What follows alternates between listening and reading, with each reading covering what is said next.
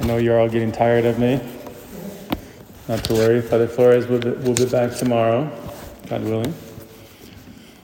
So now that you're all experts on the books of 1st and 2nd Samuel, you can see here this exchange in the first reading taking place at the end of Saul's reign, and the Lord telling Samuel that this will now be the beginning of David's reign.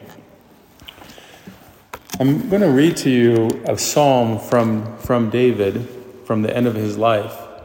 And before I do, I want to tell you about this book, The Introduction to the Devout Life by St. Francis de Sales. So for anyone seeking to grow in this direction, grow in a relationship with God, grow in virtue, grow in prayer, which is of course all of us, we wouldn't be here if that weren't us. But to take maybe a more intentional step in this direction, right? It's moving away from, I want to build God a house, to I want to receive the dynasty that the Lord wants to build in me. This is really a masterpiece for that, The Introduction to the Devout Life by St. Francis de Sales. He was maybe the first one to take all of the principles of religious life, of cloistered monks and nuns, and make it really concrete for the person living in the world with different duties, different obligations. So he talks about growing in holiness according to one's state in life. Now he has 2 introductory parts with lots of meditations. And then in the third part, he goes into the practice of the virtues. Now, of course, the most important virtue is the virtue of charity. That's what all the virtues are ordered towards, is to practice charity. But he doesn't start with charity. He starts with patience. He says patience is the first one to cultivate. And we can see why, because to develop a devout life isn't something that happens overnight. To grow in prayer, to grow in charity isn't something that happens overnight. It's something that's going to happen. It's going to take the entirety of our lifetimes. And so if we don't have patience, we're going to abandon the project sooner or later. Okay, with that in mind, we'll turn to the Psalm of David. This is Psalm 37. In some Bibles, it's titled A Psalm of David. In others, it's titled A Psalm of Patience and Trust. And he wrote this at the end of his life. We know that there were various attempts at murders towards him, people attempting to murder him, people very close to him. His own leader, Saul, his own king, Saul, attempted to kill him, to murder him, because he was jealous of him. And then later his own son attempted to kill him, to overtake his throne. And David also had his own fallenness, his own sinfulness. So maybe the enemy within, maybe that can be something that he was thinking about when he wrote this.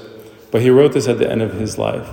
And it's a fairly lengthy psalm. It comes up every 4 weeks in the Office of Readings, and it came up this morning. So Tuesday of the second week of the Psalter, it comes up. And it's just wonderful. So I'll read it in its entirety, so feel free to close your eyes, maybe call to mind someone or a difficult circumstance, someone has hurt you, or you've hurt someone, or you've hurt yourself, or just circumstances in life have been difficult. Call that to mind and listen to these words and offer them to the Lord. Fret not yourself because of the wicked. Be not envious of wrongdoers, for they will soon fade like the grass and wither like the green herb. Trust in the Lord and do good, so you will dwell in the land and enjoy security. Take delight in the Lord, and he will give you the desires of your heart. Commit your way to the Lord, trust in him, and he will act. He will bring forth your vindication as the light, and your right as the noonday. Be still before the Lord, and wait patiently for him.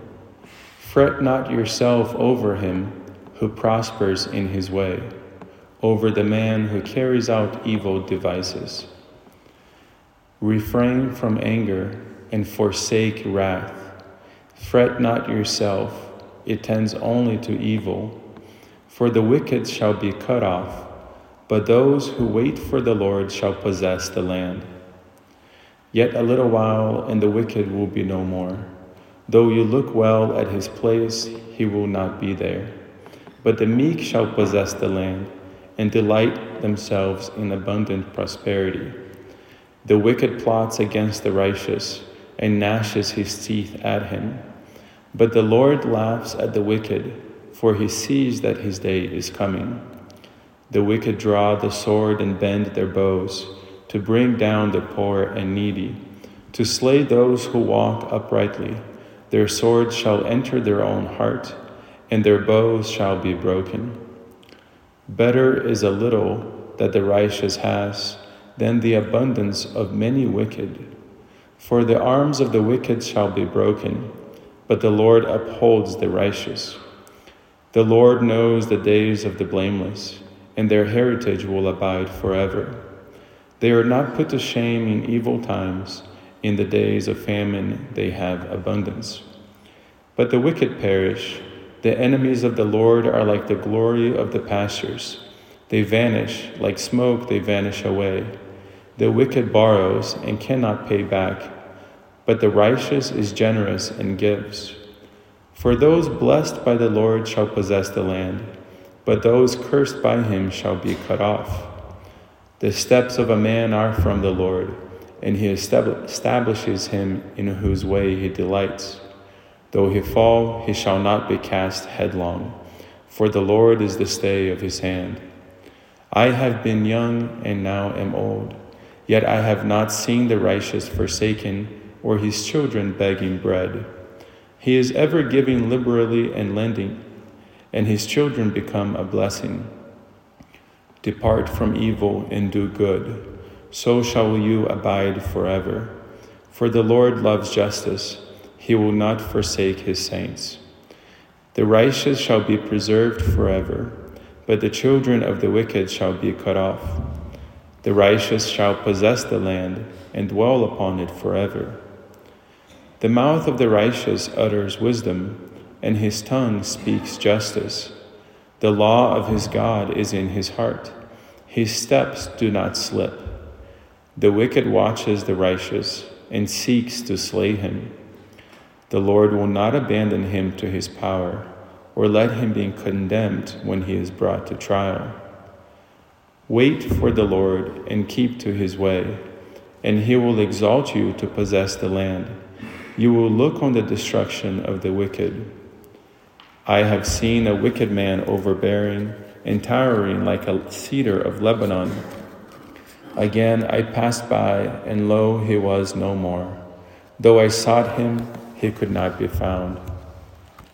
Mark the blameless man, and behold the upright, for there is posterity for the man of peace. But transgressor shall be altogether destroyed.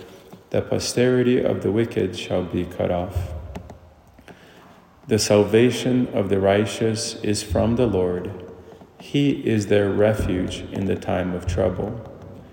The Lord helps them and delivers them. He delivers them from the wicked and saves them, because they take refuge in him.